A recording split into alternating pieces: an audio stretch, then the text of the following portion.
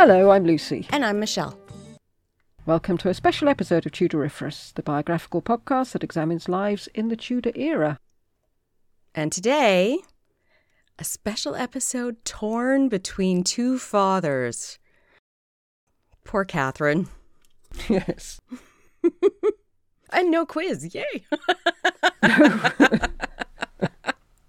Well, we saw in Ferdinand's episode how he had Henry dangling from a piece of string over Perkin. Yes, and we have spoken about how horrible Henry was to Catherine when we didn't have that much detail. So now I'm really interested to find out what you ended up with.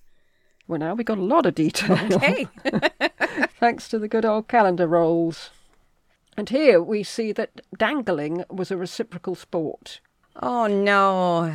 Henry was not averse to dangling Ferdinand, especially if there was money involved. Right. Okay. Yeah, I find that the dynamics between these two men is quite fascinating. They're quite similar in many ways, I think. Okay. Which is probably why they couldn't stand each other. So, 14th of March, 1489. Henry has only been on the throne for 4 years. A group of English envoys arrived in Medina del Campo to discuss a possible marriage between 3-year-old Catherine of Aragon and 2-year-old Arthur, Prince of Wales. And the ambassadors were Dr. Thomas Savage, the future Archbishop of York. I don't feel an archbishop ought to be called Savage or Newbed anyway. No. And Sir Richard Nanfan. Nanfan, along with their herald Roger Machado. Aw, it sounds like such a letdown when you get to him. Well, one of the reasons I mentioned him was because he's a really interesting character and I'd like to do a cameo about him. So I thought I'll put his name in here and then we could do a cameo about him. Okay. There were parties, Machado reported, until 2 in the morning. Oh, my goodness. That sounds like the sort of person he is. I like parties, but I want to be in bed at 2 in the morning. I want to be nice and cozy. I want to be in bed by 10 out of a party. On the 27th of March, the treaty was signed between the two countries.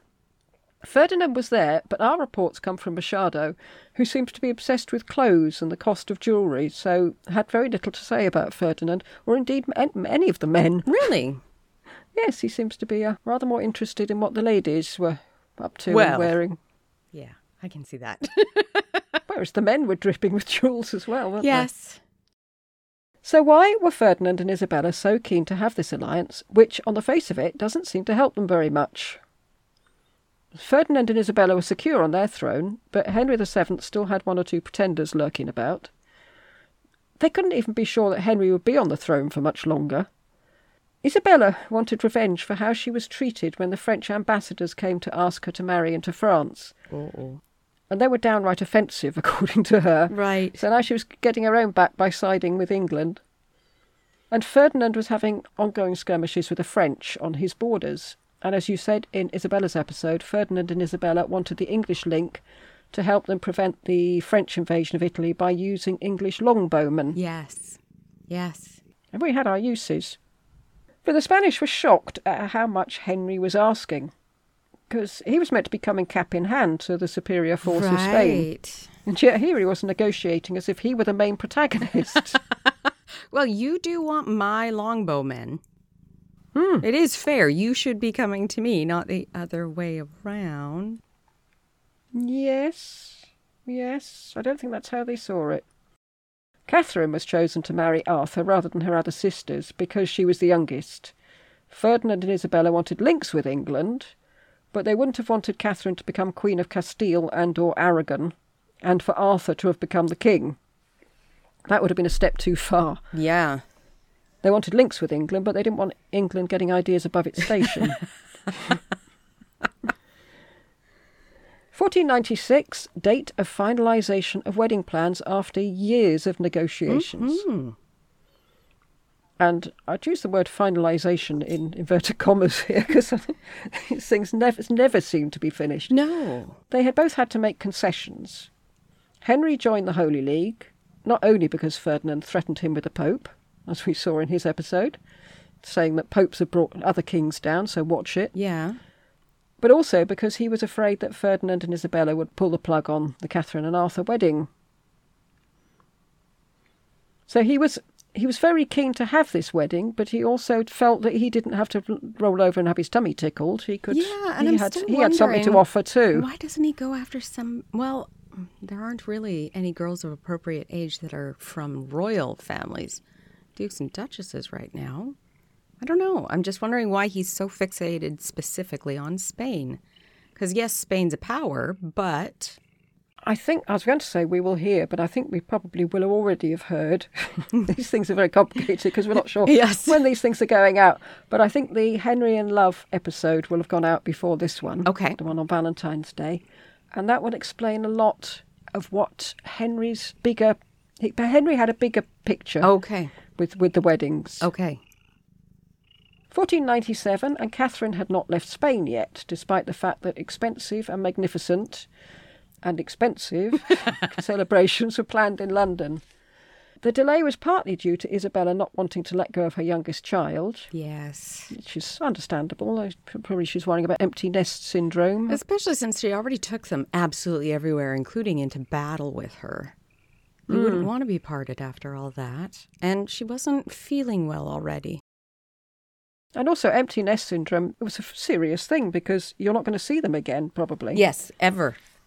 There was a good possibility you would never see them again. It's not as if they're coming back the next weekend with their washing. I mean, they're just not coming back, are they? The other reason for the delay was that Ferdinand had had another look at that treaty, and he reckoned that Henry had deceived him about the dowry. Oh? Yeah, there was some pretty bitchy correspondence zapped to and fro after this. Oh. And it got so bad that it looked as if the marriage might be off. In the year 1500, when Henry had a meeting with Philip the Fair, it was suspected by the Spanish that Henry intended to marry Prince Arthur to Margaret of Austria, whose first husband, Juan, had just died. Yes. Or second husband, depending on how you view her marriage to Charles VIII. Yeah, no, not married to Charles VIII. No, I didn't think so. Poor girl, but from the sounds of it, from the descriptions I got of their wedding, her and Juan, they were truly in love, which is rare, so she might have lucked out with that, even if she was only happy for a year or two. Yeah, it didn't last long, did it? It seems that the ones that they're really miserable go on for years and years, don't they? To put their mind at rest on the subject, Ferdinand and Isabella sent Gutierre Gomez de Fuenzalida to Calais, and more on Fuenzalida later. Yes. In his dispatch of the 29th of June 1500, the ambassador described how greatly he was mortified during his journey on hearing everywhere that the marriage had already taken place. It must be hard with rumours, because it'd take a really long time to get confirmation or denials from the source. And can you trust it, even when you've got it? No. Yes. No, you couldn't. We know how devious everyone is. Yes. However, on his arrival at Calais, he found the rumours were false. And Margaret had only left Spain in March of that year, so I wondered if that might be one of the reasons why Isabella hung on to her for so long. Because Margaret stayed several months after the death of her stillborn child. Yes, Isabella didn't want to let her go. She had fallen in love with her. I think she was fond of her. But also, was Isabella and Ferdinand worrying about what Henry VII was up to? Oh, right. Who knows? Because we've got to look into their minds, really, haven't we? Ferdinand and Isabella were still postponing Catherine's departure, and that was partly because Isabella was loath to part with her child, but also they'd been told by Don Pedro de Ayala that the court of Henry VII was no fit place for a young princess. It probably wasn't, but that was largely due to the fact that Don Pedro de Ayala was there. Oh, my goodness.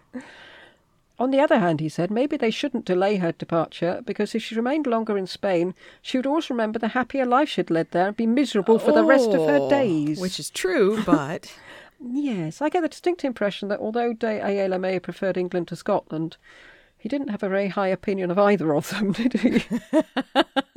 At last, on Sunday the 2nd of October at 3 p.m, Catherine entered the harbour of Plymouth, and that's in Devon, down the southwest of England.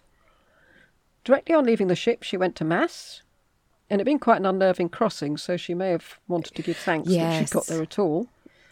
Well, the reason pretty horrendous one. Yeah, well, they landed in the wrong city because of the weather. Yeah. Yeah, well, it took Henry and Arthur by surprise, I think, that she ended up in Plymouth. The licentiate Alcaraz, who accompanied her, wrote to Isabella that, quote, the princess could not have been received with greater rejoicings had she been the saviour of the world, Nice. unquote. Question. What's a licentiate? I'm not sure. I've never heard that term. Oh, well, that's not helpful. Oh. It's the holder of a certificate of a competence to practice a certain profession. That's it. That's all it says. Oh, well, he was one of those then. Oh, this one says in Europe, it is an academic degree present in many countries representing different educational levels. So it would be similar to a master's degree. Okay. Might have meant something different then. Things often did, didn't they? This was 2 years after the time that Catherine was meant to get to England. Yes. Everything in this saga takes ages. I sure hope you aren't impatient. Well, she learnt patience. Well, that's just it. Nowadays, we get what we want so quickly that could you imagine waiting 2 years for something? Depends if she wanted to go. She might have been happy at home. Oh, Especially with yeah. Diala saying it's hell here, stay Yes. there. Yes. Good point. When Henry VII knew she'd arrived, he wrote to Catherine apologising that he couldn't come and meet her, because she'd ended up in the wrong place, but begging her to consider him, quote, henceforth as your good and loving father, as familiarly as you would do the king and queen your parents, unquote. He said he was, quote, determined to treat, receive and favour you like our own daughter, and in no wise more or less dearly than any of our own children, unquote. So there you go. Everything's peachy. Yeah, part of me thinks that's diplomatic speech. And then the other part yeah. of me thinks because he was considered a doting father, he kept his kids closer than most monarchs did. That maybe he... There might have been a reason for that. Oh. Okay. There's always a reason. Yeah, probably. These things you think, well, that's nice, and then you read more into it and you think, oh, all right. Yeah, but at the same time, he and his wife actually loved each other. That seems to be based on that one occasion when Arthur dies, doesn't it? That I'm not sure. No. Is there any other? There's no mistresses. No mistresses, no. Maybe he just wasn't a particularly highly sexed man. Possibly. Maybe he didn't see anyone who took his fancy. I don't know. Also, he was suffering from tuberculosis for most of his later life, wasn't he? So I was going to say he might not have felt up to it. Yeah. I don't know. No. There had been some correspondence between Henry VII and Isabella about the size of Catherine's retinue. Henry was keen it should be, quote, as small a number as possible, unquote. He was keen that she should have a largely English retinue, since it would be cheaper in the long run. But he agreed that Catherine should have some of her own ladies, and they should be, quote, of gentle birth and beautiful. Or at least none of them should be ugly, unquote. He didn't like ugliness, did he? No, he did not. Catherine had no idea how tight-fisted her parents had been on the matter of the dowry. The dowry was to be 200,000 crowns in all, and Ferdinand and Isabella wanted a percentage of the dowry to be, quote, in ornament and apparel for the person and the household of the Infanta, unquote. De Puebla was told to try for half, but if that didn't work, he could go down to a quarter. Wow. So they were willing to pay, if they had to, 3/4 of it in cold hard cash, but they really only wanted to pay half. Wow. Wow. Yes, you can see both sides in these arguments. That neither of them did themselves any favours, I don't think. No, and all I keep thinking is Castile and Aragon at this point are already starting to get gold from the New World. Henry agreed that the dowry could be paid in instalments, Okay. because he obviously hadn't realised just how recalcitrant Ferdinand would prove to be. Yes. Yeah, he should have got it all up front, saved a lot of trouble. Anyway, Henry VII and Arthur headed down to Hampshire to meet Catherine, but they were met by de Ayala, who told them that there was no way that they were going to be allowed to see Catherine. Giggling when he's saying that. But there doesn't seem to be any explanation for this. It wasn't a Spanish tradition, because Juana had seen Philip before the wedding, and Margaret had seen Juan. Right. Oh, And certainly Henry VII wasn't having it. I never clued into that. Henry rode down to Dorcas Field, where Catherine was staying, leaving Arthur behind. And I wonder if he left Arthur in case Henry, decided that Catherine was unsuitable for him. And he didn't want a lovesick Arthur pleading with him to let him marry him. Oh, I wonder if that was a possibility. That at the very end he could say, no, don't want her. Yes, I did wonder about that. And I thought, that's one of those little interesting quirks of history that you think, what would have happened if he had said, nah, take her back. Yeah. No, I don't. She's ugly. Don't want her. Yeah. Anyway, Catherine's attendants were horrified to see him and told him that there was no way that he could visit her. She was resting. And Henry said that he would see her in bed if they didn't bring her out. But why was he so insistent? Yes, did he suspect that there was a trick on Ferdinand and Isabella's part? Oh, yeah. He might have thought, they've messed me around this much. Yes. Anyway, Catherine very sensibly came out and met Henry, and he seemed to be perfectly satisfied with her. So that's nice. Yes. It saved a lot of trouble, really. 14th November 1501. On the day of the wedding, half of the dowry was handed over in cash. And I hope that was done discreetly. It wasn't done at the altar. Oh, gosh, could you imagine? The other half was due in 2 further instalments, the first within 6 months of the marriage, and the rest to be paid partly in cash, partly in jewels and plate that Catherine had brought with her within a year. And sadly, after all that preparation and haggling and the huge, huge expense of the celebrations in London, the marriage was not destined to last long. No. 2nd of April 1502, Prince Arthur died. And when Henry and Elizabeth heard the news, they did their best to comfort each other, which mainly consisted of telling each other, we can have another one, which seems a bit... Yeah. Yeah. British History Online, which seems to have no great love for Henry, says, quote, "Scarcely had his tears time to dry when he began to act in an avaricious and unkingly manner respecting money matters, and showing a most ungenerous harshness towards the young Princess of Wales, whom he had hitherto always proclaimed to be his beloved daughter," unquote. And it goes on to say that she was not even removed from the infected place where Prince Arthur had died. She was ill herself, wasn't she? Yes, she was she was. suffering from the same thing, so perhaps she was too ill to move. Yeah. It might not just be that Henry was too mean to get her out. Yes, and it killed Arthur. Moving her Yes, might have been fatal to her. Yeah, I mean, it was obviously a major illness. Yeah. When the news of Arthur's death reached Ferdinand and Isabella, they immediately sent Fernando, Duke of Estrada, to England as their ambassador. Because Ferdinand does seem to have held the view that you can't have too many ambassadors. You can't move in the English court for Spanish ambassadors. And Estrada received 2 commissions, both dated on the 10th of May 1502. By the first, he was commanded, 1, to reclaim from the king 100,000 scudos that had been paid as an instalment of the marriage portion of the princess. 2, to demand that the King of England should deliver to Catherine the towns, manors, lands, etc. that had been signed to her dower. 3, to beg Henry to send the Princess of Wales to Spain in the best manner and in the shortest time possible. And 4, to superintend himself, if necessary, the preparation for her departure. But his second commission, which, if you remember, he was given on the same day, he was authorised to conclude a marriage between Catherine and Prince Henry. Quick, nab the other one. Yes, so it's either she comes home or she is married. Those are the 2 choices. Yes. Mm-hmm. But it's interesting that he was given them as 2 separate commissions. Yes. So I think it's just, when you get there, find out what's going on and use one of these. Mm-hmm. The ambassadors were even told to pretend that they were getting Catherine ready to leave. Right, we're off now. Just going. Just going. This is your last chance. Jeez.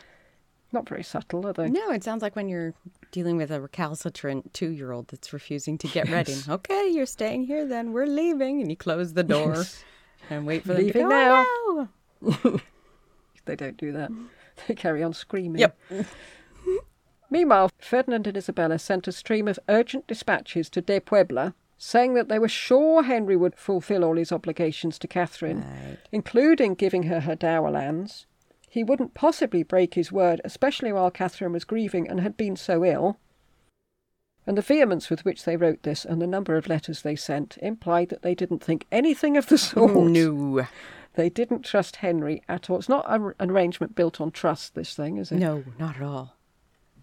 But Isabella had known what she was doing. Henry, panicked by all the talk of sending Catherine back to Spain, made overtures through de Puebla for the marriage between Catherine and Prince Henry, and even agreed to the conditions regarding the dower.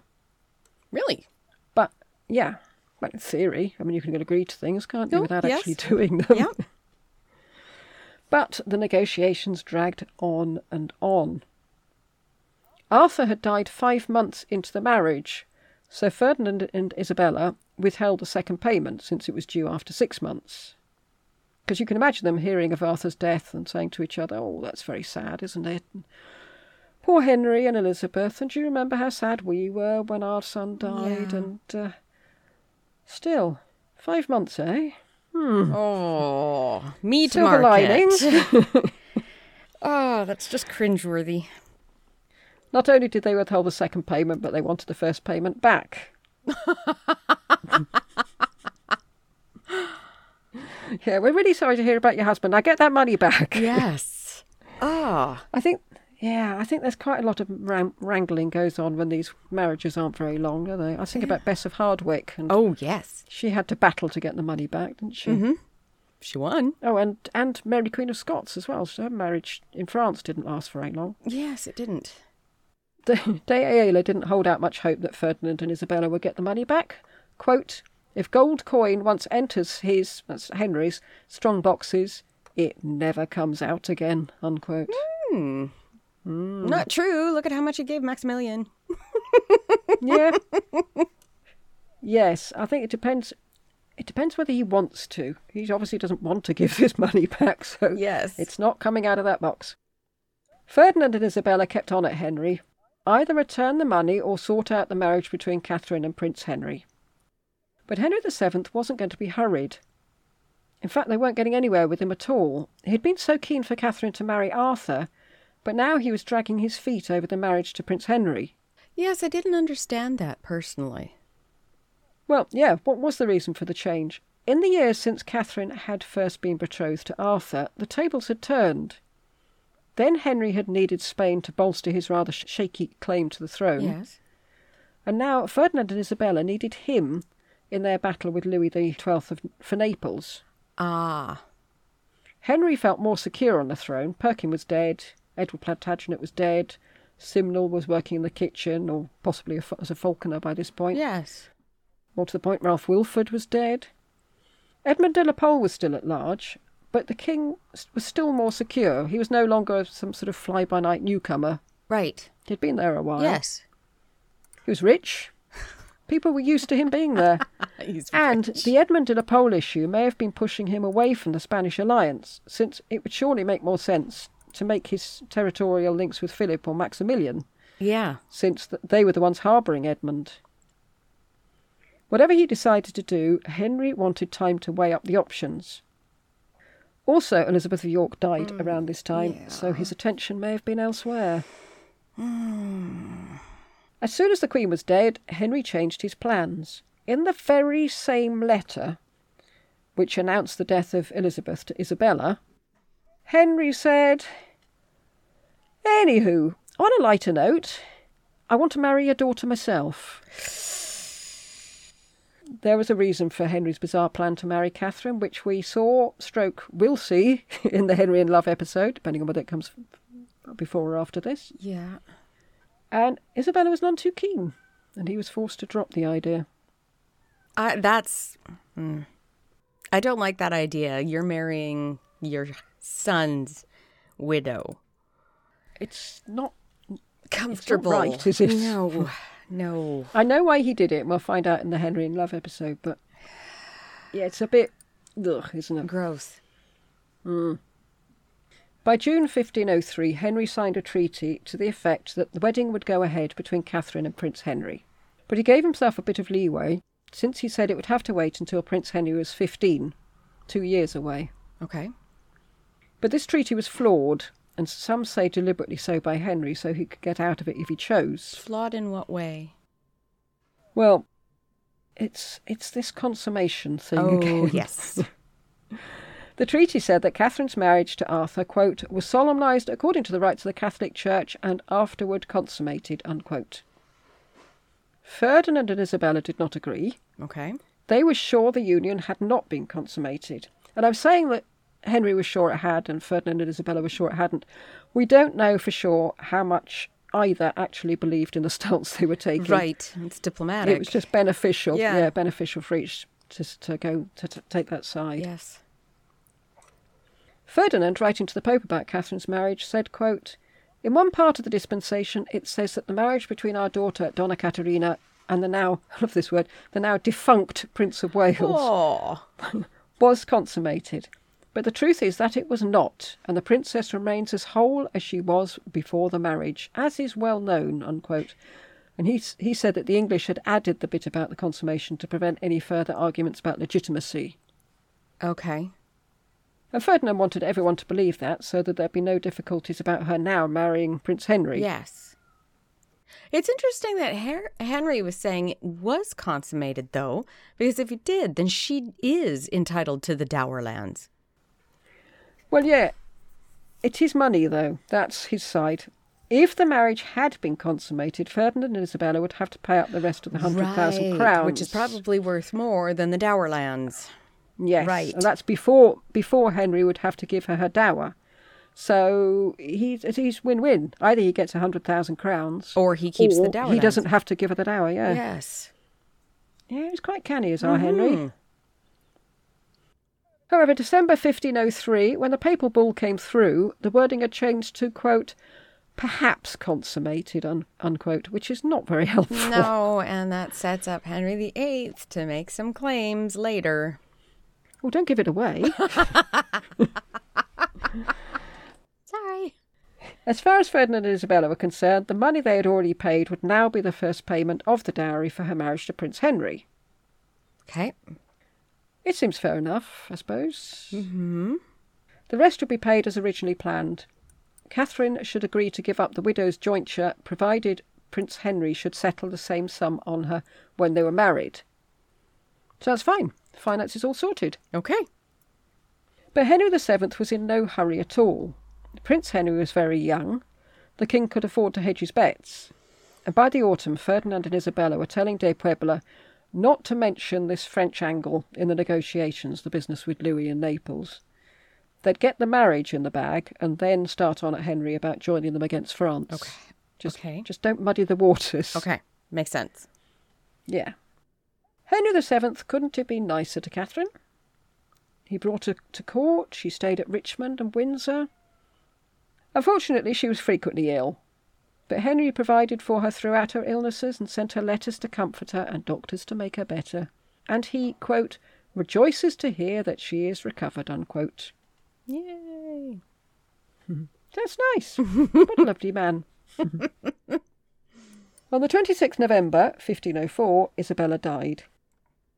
I don't know how long it took for Catherine to realise what a difference her mother's death would make to her, Catherine's, political worth as a marriage alliance.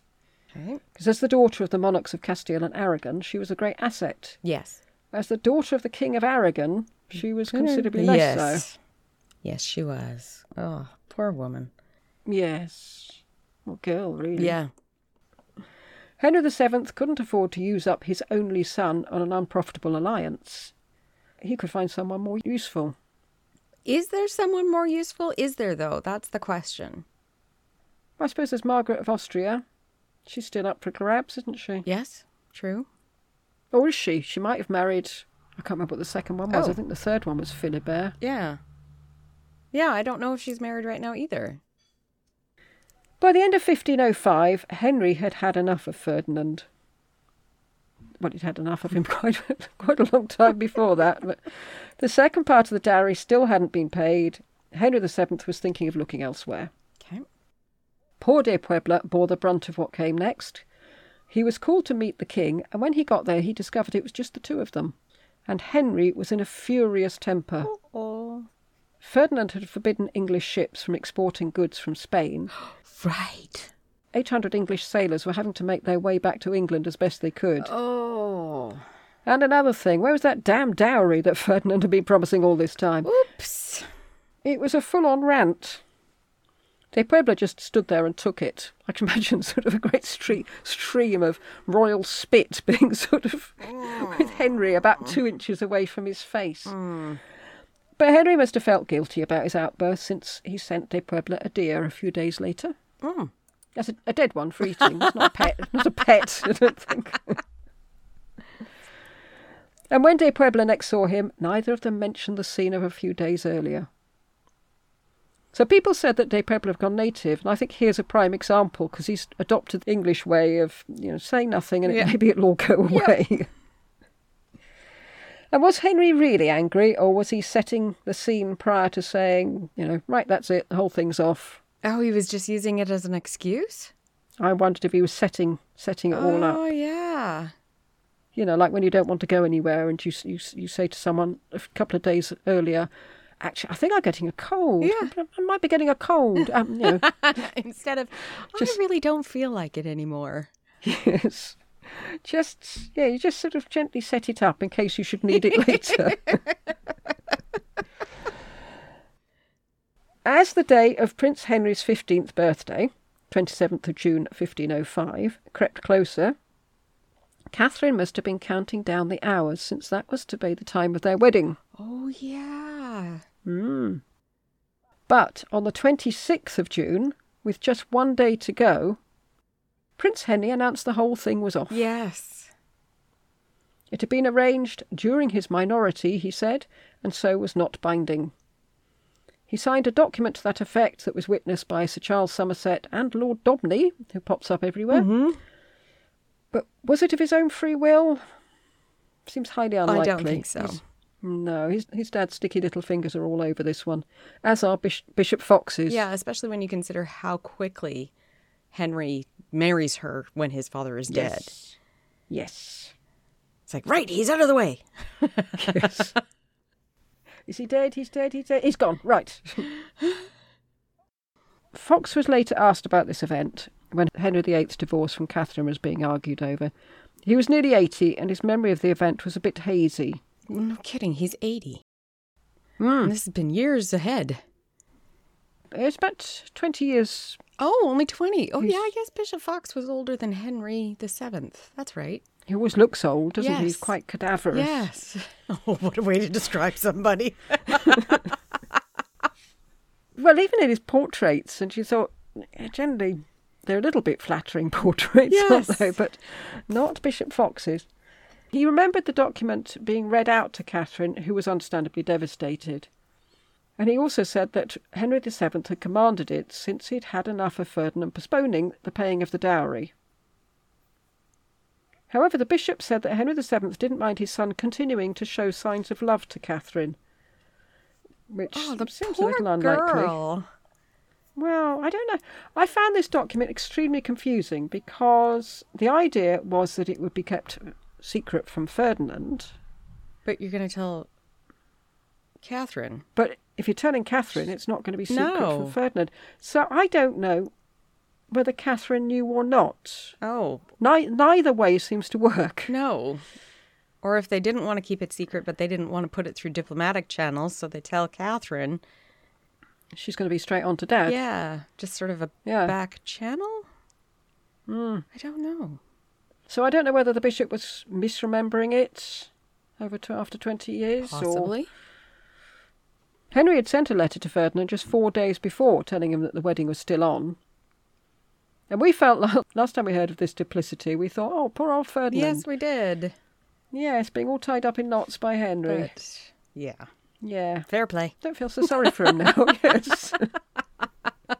I'm sure he was giving as good as he got. Henry evidently was keeping the document, saying that Prince Henry wanted out, safe for if he had a better match for Henry, or if it looked as if Ferdinand had no intention of paying the dowry. And then Henry could whip the document out of his back pocket and just say, ha, what do you think of this thing? Yeah, that makes sense. But that only works if Catherine right. doesn't know about it. So I don't know. I'm very confused about that. Yeah. Poor Catherine was desperate. She wanted the marriage, and more to the point, without the marriage, where did that leave her? Yes. Prince Henry, because he'd been a minor when the treaty was signed, was free to marry her or not marry her. Oh.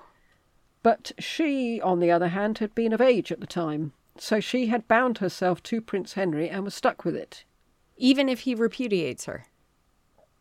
I don't know. I presume she'd have been released from her obligations if Henry had married someone else. Yeah, but if he's already said, I'm not honouring this treaty because I was underage, doesn't that free her too? The source I looked at said no. Really? But it does seem peculiar. Yeah. Because he hasn't actually said, no, I'm not going to marry. He's just saying, no, I don't want to, I don't accept this treaty because it was drawn up before I was of age. Catherine was short of money. And this is always said to be Henry's fault, and it is certain he could have done a lot more to help her. A lot more, as could Ferdinand. Yes. But it may also be that Donna Elvira's influence had temporarily waned here, and Catherine was splashing the cash a bit. Do we have proof of that? I think someone looked at her spending, and it's when Donna Elvira wasn't keeping tabs on everything, the money went up, and when she was there, the money went down. So, Henry had been providing her with money, but Catherine now became stuck in the middle of the arguments between Henry and Ferdinand about who should be providing for her. Right. Her parents told her that she should, quote, accept whatever she can get from Henry, unquote. But as we know, Henry didn't like to part with money unless it was for a very good purpose. And who was Catherine to him now, anyway? She was no longer necessarily the potential wife of his son. Or the daughter-in-law. Yeah. I mean, what call did she have on him? And this wrangle does seem shameful on both sides, but both sides would have felt that they had right on their side. Each would have thought, well, it's not up to me, it's up to him. Right. And I'm damned if I'm going to pay his debts. And it was just unfortunate for poor Catherine that she was stuck in the middle. When she complained to Henry, he actually told her that he was deliberately making her suffer so that her father would get on with it and send the rest of the dowry. What? Oh, goodness. I would be Yes. so furious. Well, I'd be straight on to Dad. Do you know what he said now? Yeah. Yeah. Oh, my God. Yeah. It is shocking how badly these people are behaving. Yes. Even if they think they have right on their side, you just don't No. do this sort of thing. You don't torture a poor girl. Holy cow. In the summer of 1506, Catherine wrote to her father. She still hadn't any money, and she wasn't spending it on extravagant things, but just to pay for the upkeep of her household. Henry wouldn't give her anything. He didn't even answer her letters begging for money. He just kept saying that unless Ferdinand paid the dowry, she was nothing to do with him. Oh, wow. I'm going to treat you like a daughter. That is what he told her. You're going to be exactly the same as my own children. Yes. Yeah. Perhaps he was depriving them of money as Oh, well. I don't yeah, we know. haven't looked at that yet. No. Ferdinand promised that the dowry would be paid by the 24th of June. Okay. Yeah, pinky promise. But the 24th came and the 24th went, and still there was no money. The pinky didn't reach across the channel. No, I don't think it did. Although Henry and Ferdinand may have been men behaving badly, Catherine's Spanish servants and her confessor stuck by her, and they hadn't received any pay since setting foot in England. They'd assumed that they'd be basking in the reflective glory of the Princess of Wales. Yeah. And yet they were living from hand to mouth. It may be said, what choice did they have? But many of Catherine's letters to her father complained that she was unable to help her servants, including paying dowries for her female servants, and that made her even more miserable. Aww. Catherine started selling and pawning her possessions just to feed herself and her court. Including what was considered part of her plate, which Yes. is part of the dowry. Yes. Yeah. Her parents were horrified at this, but not so horrified that they actually helped her out financially. Oh, jeez. They still saw it as Henry's role to finance their daughter. As you say, the plate that she's pawning is her dowry, and Henry VII would expect her to make up the shortfall if she married Prince Henry. And since Ferdinand was short of money, as all the rulers on the continent seemed to be, his inability to top up the payment on the dowry might put the marriage to Prince Henry in jeopardy all over again. Right. She was, she told her father, submissive, but she could not forget that she was the daughter of the King of Spain, and she was so depressed by the whole affair that she wrote to her father saying that she was considering becoming a nun. Oh, goodness. Anything to get out of this humiliating position. Yes. Following Isabella's death, Castile went to Juana and Philip, sort of. Ferdinand told Catherine that her dowry was now Philip's problem. And Ferdinand would have loved that, wouldn't he? What a jerk. Yeah, I mean, if we start, suddenly, he's got rid of it. Not my problem anymore. Can we go back and not give him Tudorlicious? He's just handed it over to the person he hates most in the world as well. So it's all win-win for Ferdinand. And would Philip have paid up? No. Well, we'll never know since he died soon after, but yeah, I doubt it. I seriously doubt it.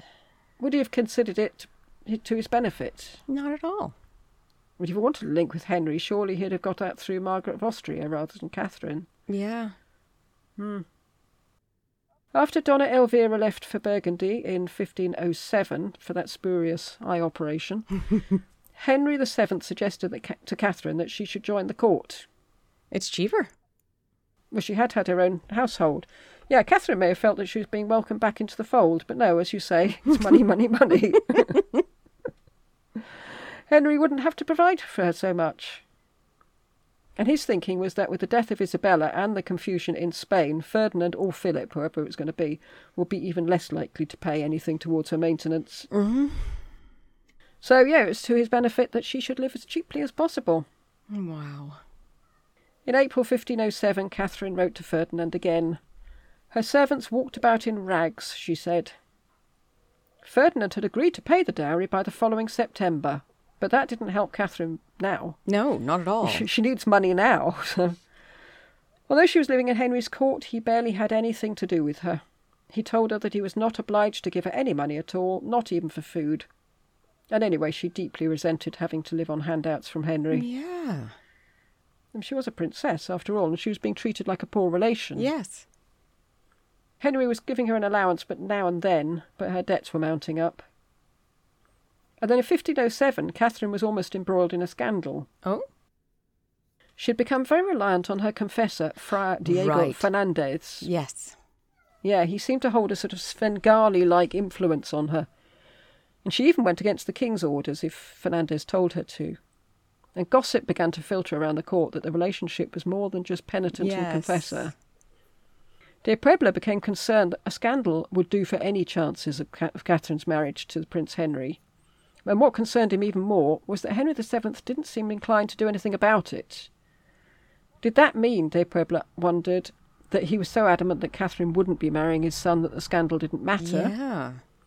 Or even worse, it might provide the king with ammunition to put a stop to the marriage once and for all. Yes, both. So the ambassador begged Ferdinand to recall the friar. Oh. But on August 1507, Catherine travelled to Woodstock. Her father was finally paying her dowry. Really? When she got there, she discovered that he'd put it off for another 6 months. She was beginning to suspect that Henry wasn't particularly bothered. You know, he might bluster and complain, but he was actually quite willing for Ferdinand to keep postponing the payments. Why? So that he could just bide his time and decide, is it worth... Do I want Catherine? Do I want Margaret? Do I want somebody else? Right. And it may not have been deviousness that prevented Ferdinand from paying up, although, as we know, he was devious and proud of it. Yes. But he was also notoriously disorganised.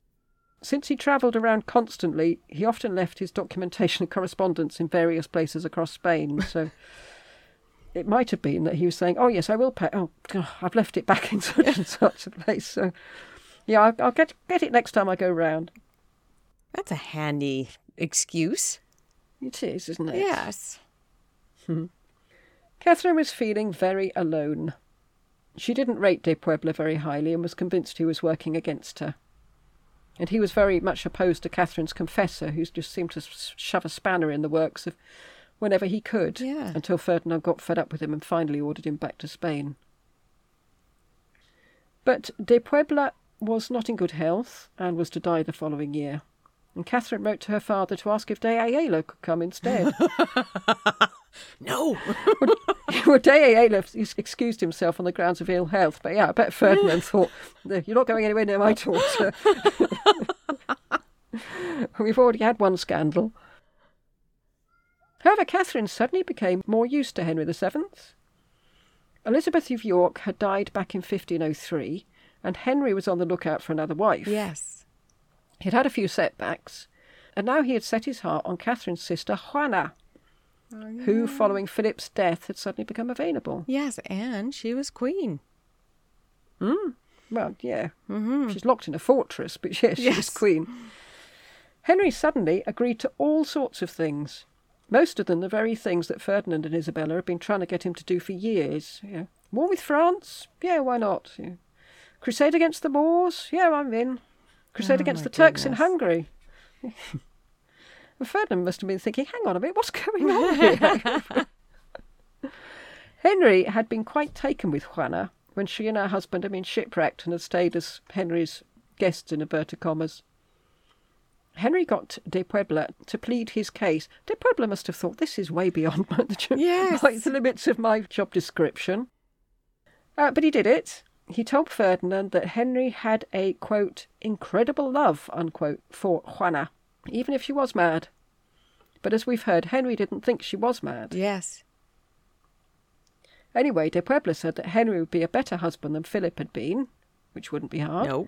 And so she would quickly regain her sanity. This could be true. Possibly, if she was treated better. If she was insane in the first place. Yeah, exactly. Catherine was keen to help Henry marry Juana, partly since it would be nice to have her sister living so close to her, but also it could only help her prospects for marriage to Prince Henry. No. Because she wouldn't have understood Henry's plan to cover all bases in Europe, which we heard about in the episode Henry in Love, or at least we will. Yeah, but at the same time, all of a sudden, if they marry, you're now brother and sister. You would need a dispensation to marry Henry. Yes, but also Henry wants to spread out his links, his marital tentacles, if that's right. So he would marry phrase, Henry off to somebody else. Yes, across Europe. Yeah. So once you've got a Spanish one, you don't need another Spanish one. Oh, right. But I don't think Catherine would have known that. No. Because I don't think Henry was making it that clear. No. Anyway, Catherine even wrote to Juana extolling Henry's virtues. Oh, yeah. The match, she said, would be good for relations between Henry and Ferdinand and would be a valuable alliance for Juana's son Charles. Henry was, she said, quote, very passionate, very wise, endowed with the greatest of virtues, unquote. Which somehow doesn't sound like her. They don't sound like her words. I can sort of imagine Henry standing at her shoulder, pointing out. Yes, yeah. No, you've misspelt virtues there. Look. Yes. Was Ferdinand going to let Henry marry Juana? No. No, of course he wasn't. No. Philip was dead. Juana was locked up. There was nothing to stop him ruling Aragon and Castile.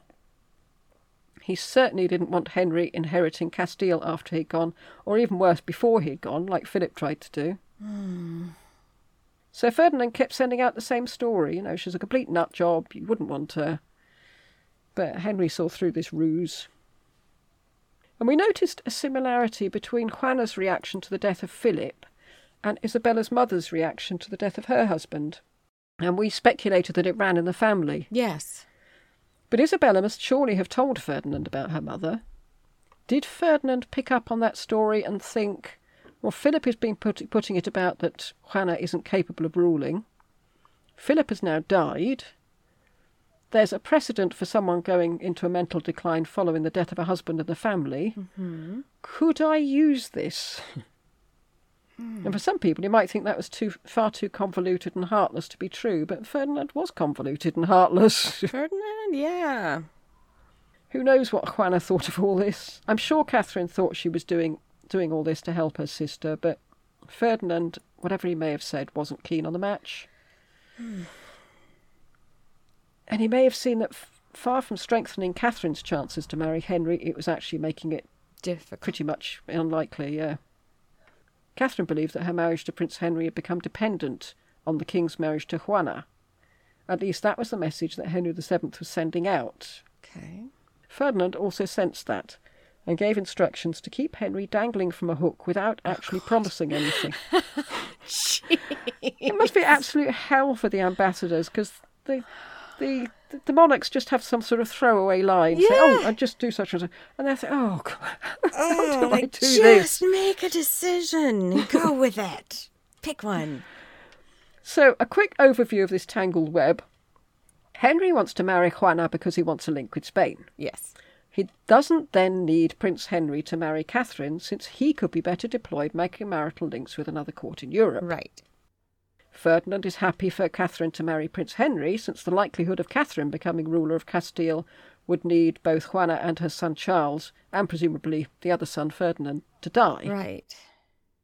So Prince Henry is very unlikely to get his hands on Castile. He definitely did not want King Henry to marry Juana, since he would be a direct challenger to Ferdinand in Castile. In fact, he'd have more right than Ferdinand, because he'd be Juana's husband. This isn't... I get it, but... That's that in a nutshell. But you're already struggling to get Ferdinand to do anything, and now you're trying to get more. What makes you think this is even a possibility? Maybe it's true. Maybe Henry loved Juana. Really? People do love each other. Yeah, but in one meeting? Well, bit stalkery, but quite... Bit. Not impossible, I suppose. De Puebla was pushing for Catherine's marriage, and it's a pity she didn't like him, because he could have been her greatest ally. Certainly he seems to be the only one pushing for this marriage. Mm-hmm. I'm quite looking forward to his episode, because he seems to be all things to all people, doesn't he? Yes. And sometimes we see him being yelled at by Henry, and other times we hear he's too close to Henry. He sometimes seems to be helping Catherine, at other times he's standing in her way. What's he up to? I have no idea. Anyway, on this occasion, he wrote to Ferdinand full of practical advice on how to get the money over to England, and he suggested the Grimaldi Bank. Oh, right, okay. Which shows, they must be getting somewhere near the end of the negotiations if they're actually working out logistics of how to get the money over. But then again, you think, this has been going on for years. Yeah. Why has this not been planned before? And when is it going to be finished? The length of time is hard to deal with. Just the sheer length of time it takes for each bit of information to get across the channel. Yes. Back. Yes. Cross back. Yes. One of the reasons why Ferdinand was reluctant to pay Catherine's dowry was that he didn't trust Henry not just to take the money and then announce that the marriage was off anyway. Yes. He said he would have broken off all links with Henry if it hadn't been that Catherine was in England and Henry wasn't letting her go. Oh. Ferdinand demanded that Catherine should be sent back to Spain again. Yeah. Henry refused, and Ferdinand became convinced, rightly or wrongly, that Henry was actually keeping her as a hostage. Oh. And I assume that would be to make Ferdinand do his bidding. But what did Ferdinand think that Henry would do with Catherine if Ferdinand didn't do what Henry wanted? I mean, yeah. There is one thing that people normally do with hostages. They kill them. Yeah. Well, that wasn't a million miles from what Ferdinand was thinking. He was particularly worried that Henry had said that in the event of Catherine's death, the dowry should be settled on him, Henry. Ferdinand was seriously worried that Henry might even poison her to get his filthy mitts on her dowry. Whether Henry would have done anything of the sort, probably unlikely, but certainly that's what Ferdinand was frightened of. And he was all for rescuing her in person. He was going to leap onto a ship and go and get her back, even if it meant waging war on England. Henry must let Catherine go, or, he said, quote, the world might perish, unquote. And he might well have gone to war if Louis XII hadn't dissuaded him. He pointed out that Henry couldn't last much longer, because all accounts said that Henry was in his last stages of consumption. Just leave it for a bit and we can negotiate with his son. Yeah. That's got to be easier and cheaper than going to war. Yes. And Catherine was looking for someone who would fight her corner against Henry. De Puebla was ill, and anyway, Catherine didn't like him. Was it that she was anti-Semitic, I wondered? Oh. I thought the parents were, and most people were. Yeah. Oh. Be interesting to do De Pueblas and just see if that was why she didn't like him. In 1508, Ferdinand sent Don Gutierre Gomez de Fuensalida, who's a great character. I love this man. Then we need to do a cameo episode on him, because I don't know why you love him. Well, he may have looked good on paper, because he was from the right families, but he was completely out of his depth. He was about the least diplomatic diplomat you could imagine. At least, he misunderstood his position at court. He spoke to Henry in such a condescending way that after a while Henry would have nothing to do with him. Oh. Yeah, Catherine didn't think much of his behaviour, but Ferdinand was all for it, because he was so fed up with Henry, he thought that Fuensalida was the kick up the backside that Henry needed. Fuensalida had been the ambassador at the Burgundian court, where he'd felt that the only way to treat Johnny Foreigner was to lord it over them. Yeah, because that works. Quote, they're only humble when they're badly treated, unquote. So Ferdinand gave Fuensalida 2 letters, one of which he was to give to De Puebla, but he was to decide which one to give him when he got to England. In one letter, De Puebla was reassured that his job was safe, and that Fuensalida was only there to assist him, what with De Puebla's gout and all. Mm-hmm. The other letter told De Puebla that he was sacked. Pack your bags and get back to Spain. Oh. I think, why would he have done such a thing? Why? Yeah. Rumours had got back to him that De Puebla had gone native, that he was getting a little too pally with Henry. Ferdinand had his informants, and so anyone could have tipped him off. Maybe it's Catherine, maybe it's de Ayala. Mm-hmm. But the fact that Catherine didn't trust De Puebla must have made Ferdinand think that maybe he ought to get someone to see what's going on. Fuensalida had something else with him too. He had a bill of exchange from the Grimaldi Bank for Catherine's dowry. Really?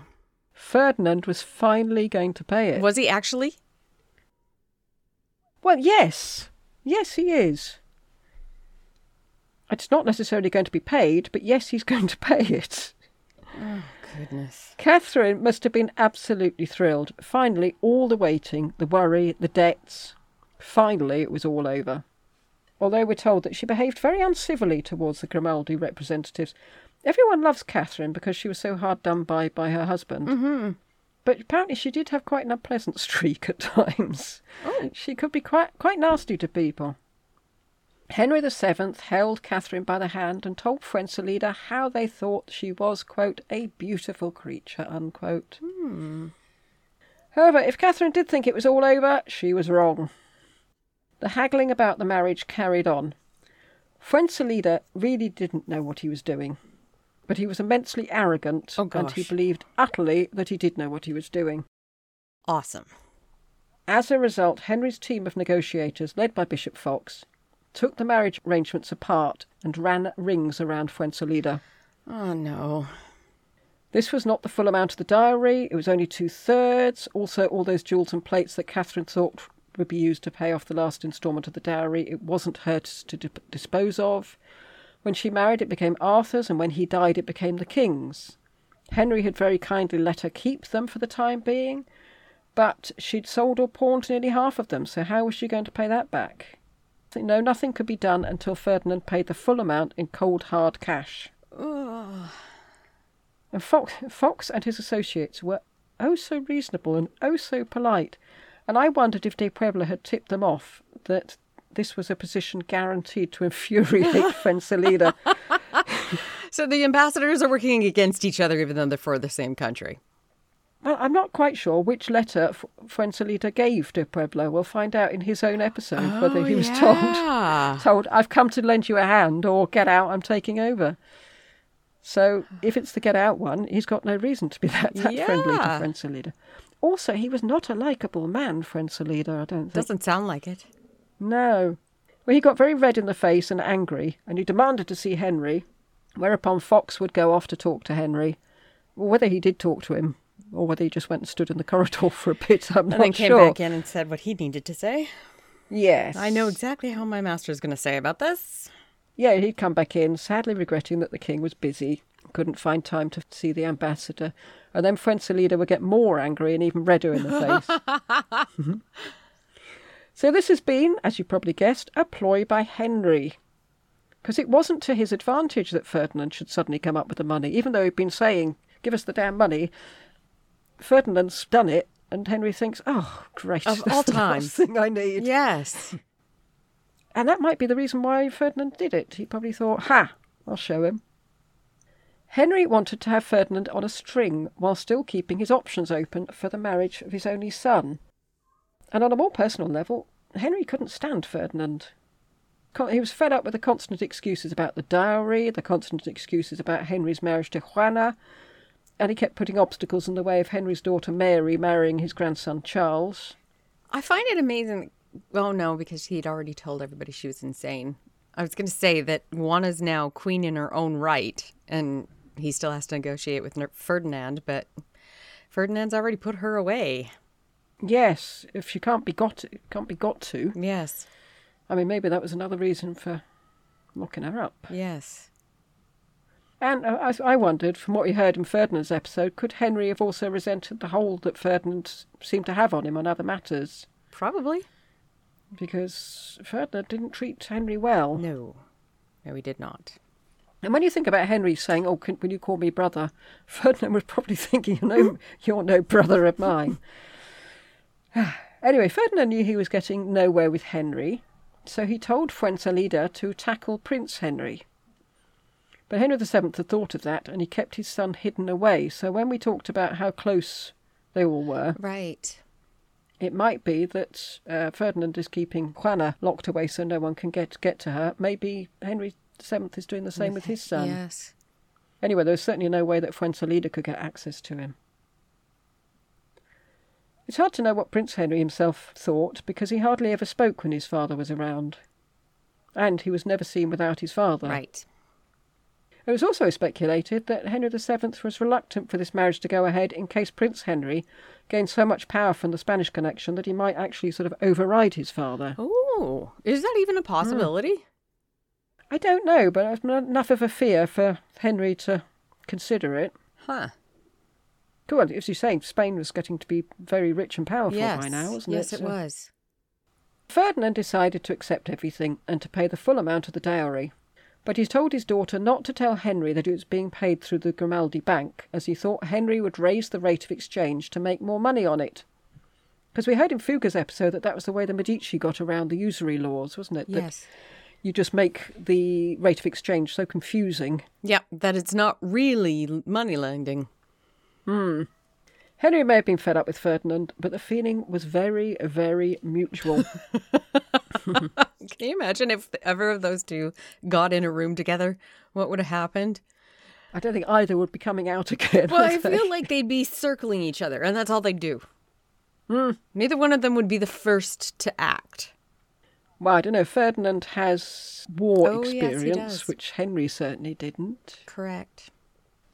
Ferdinand did have a point. Henry had sided with Philip in a bid to get Castile, and when Philip and Juana had been shipwrecked in England, had signed a mutual pact to help each other militarily. That would have meant England committing itself to fighting Ferdinand if he and Philip had come to blows over Castile. Also, Ferdinand was fed up with Henry contacting disgruntled subjects in Castile, even though, as we've seen, Ferdinand was doing exactly the same thing in England. Yeah. In fact, Ferdinand and Henry had the same qualms about Catherine and Prince Henry's marriage. Really? Yeah, well, Ferdinand was afraid that Henry VII would use it to muscle in on Castile and to try and oust Ferdinand. And meanwhile, Henry was worried that Ferdinand would use the marriage to get influence in England. Right, which we've seen from a few previous episodes that it did give Ferdinand quite a bit of influence on England. Well, yes, I was just about to say above and beyond the influence it had already somehow got on Henry. Yes. And when you think of how Ferdinand used Henry VIII after Henry VII's death, Yes. I think that Henry had a right to be worried. Yes. You didn't raise a son that was too bright in people matters. Also, Ferdinand told the ambassador, and I should think this Fuenzalida rather than de Puebla, to tell Prince Henry that Ferdinand was happy to put all the resources of his kingdom at the prince's disposal. Well, what would Prince Henry have needed with? Presumably he's talking about an army or a navy. Mm-hmm. Unless Ferdinand was insinuating that he should rise up against his father. Oh. Yeah, I'll back you if you get rid of the old man. Oh. Yeah. Not nice. And how much either Henry knew about this, who knows? But what we do know is that Henry VII kept a very close eye on his son, keeping him with him as much as possible. Yes. So was that to prevent Spanish influences getting to him? Maybe he'd heard about this offer of Ferdinand and thought, I've got to keep an eye on this Yes. lad in case he really does Yeah. rise against him. In April the following year, Henry VII fell victim to one of his increasingly frequent bouts of illness, and he died. On Henry VII's death, Fuenzalida wrote to Ferdinand saying, "Forget it, Prince Henry doesn't want to marry Catherine because she's already been married to his brother and he had religious qualms about it. But don't worry, we managed to get the dowry money out of England and it's now resting in Bruges." Poor old Fuenzalida seems to get the wrong end of the stick about absolutely everything. I was wondering. I don't remember this ever happening. No. He was called in to see Fox and his associates, most of whom were the same people who'd run rings around him over Catherine's dowry. Yeah. And Fuenzalida immediately began explaining why the dowry hadn't been paid, etc., etc. You know, like a stuck record. Yes. And Henry VIII's secretary then came in from a side room where he'd been in negotiations with the king and interrupted Fuenzalida's flow, telling him that Henry VIII had decided to marry Catherine and he was happy about the dowry and surely it'd be paid sometime. You know, he was rather more easygoing about money than his father had been. I can imagine Henry VII screaming from the grave, get it in writing, for goodness sake. Apparently Fuenzalida was speechless, which had been the first time in his life. And Fox explained to him, quote, "You must remember now the king is king and not prince. One must speak in a different way in this matter than when he was prince. Until now things were discussed with his father, and now one must treat with him who is king," unquote. So now the ever-adaptable Fox was pushing for the marriage when only a little while ago he was using all his guile to prevent it. Yes. Fuenzalida wrote to Ferdinand to tell him the good news, and Ferdinand realised that he needed to get on with it in case Henry VIII's advisers talked him out of it or found another marriage. Yes. Particularly with the French. And suddenly the floodgates opened. Ferdinand said, "Sure, Mary can marry my grandson. The dowry's in the post. We've got the dispensation. Let's get on with it." And they did. But just to be on the safe side, Ferdinand told his people in England, splash a bit of cash about, just make sure everyone's on board with this. And he ordered fiestas across Spain in celebration. Catherine wrote to him thanking him for the love he'd always shown her. Oh, bull. And more making sure that she was so well married. Cheers, Dad. And she also assured him that she had been assiduous in her role of ambassador and that her husband was keen that Spain and England should live in peace. Which He was. he did seem to be, yeah. Yeah, to his detriment. Yes, it really was. Ferdinand wrote to Catherine, quote, "To be well married is the greatest blessing in the world," unquote. So why did he make it so damn difficult for her? On the 11th of June, Catherine and Henry were married. Catherine's 7-year ordeal, wondering whether the wedding would ever take place, was over, and she and Henry VIII lived happily ever after, for ever and ever and ever and ever and ever and ever and ever and ever and ever. So now we can play a game. Who was the worst dad, Henry or Ferdinand?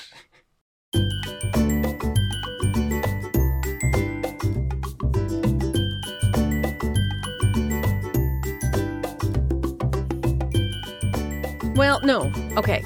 Ferdinand's the worst dad because he is her dad. Henry's... Well, Henry said he was a dad. Yes, he did. Henry said, yeah. They're both horrible. They're both horrible, horrible people to do that to a girl. Like, if they had continued wrangling while financially supporting her, I may not have been so angry. But the fact that they were letting her scrabble so hard with all these unknowns, it's not okay. That seems to be you might as well just say it's not okay and just record me and just repeat it all the way through. Like, this is not okay. Perhaps we ought to have called our podcast that. I'm inclined to think Henry was worse. I mean, Henry saying, I'm deliberately making you suffer so that your father pays up. And at least Ferdinand had the decency to say, right, I'm coming to get you. Yeah. I mean, that's what parents do. That's when my son lost his credit card in Thailand, my first thought was, right, I'm coming to get you. I didn't, but that's always a parent's first thought. Yes. I would plump on the side of Henry, but I thought we could put a poll up. Yeah. And ask people what they think. Who was the worst dad, Henry or Ferdinand? I agree. Let's do that. Okay. That is the end of our episode on which dad is the terrible dad. We hope you enjoyed it and will join us for our next episode on Unknown. This one's going out of sequence, so there will be another one. We just don't know which one it is. Yep.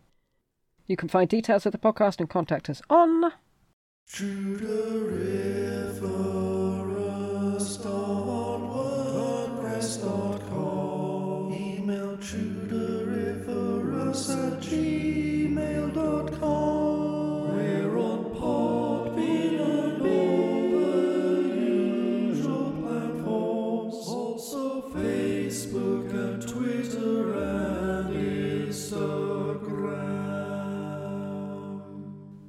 Don't forget to check the website and vote in the poll as to which one was worse. Yes, please. Goodbye. Goodbye.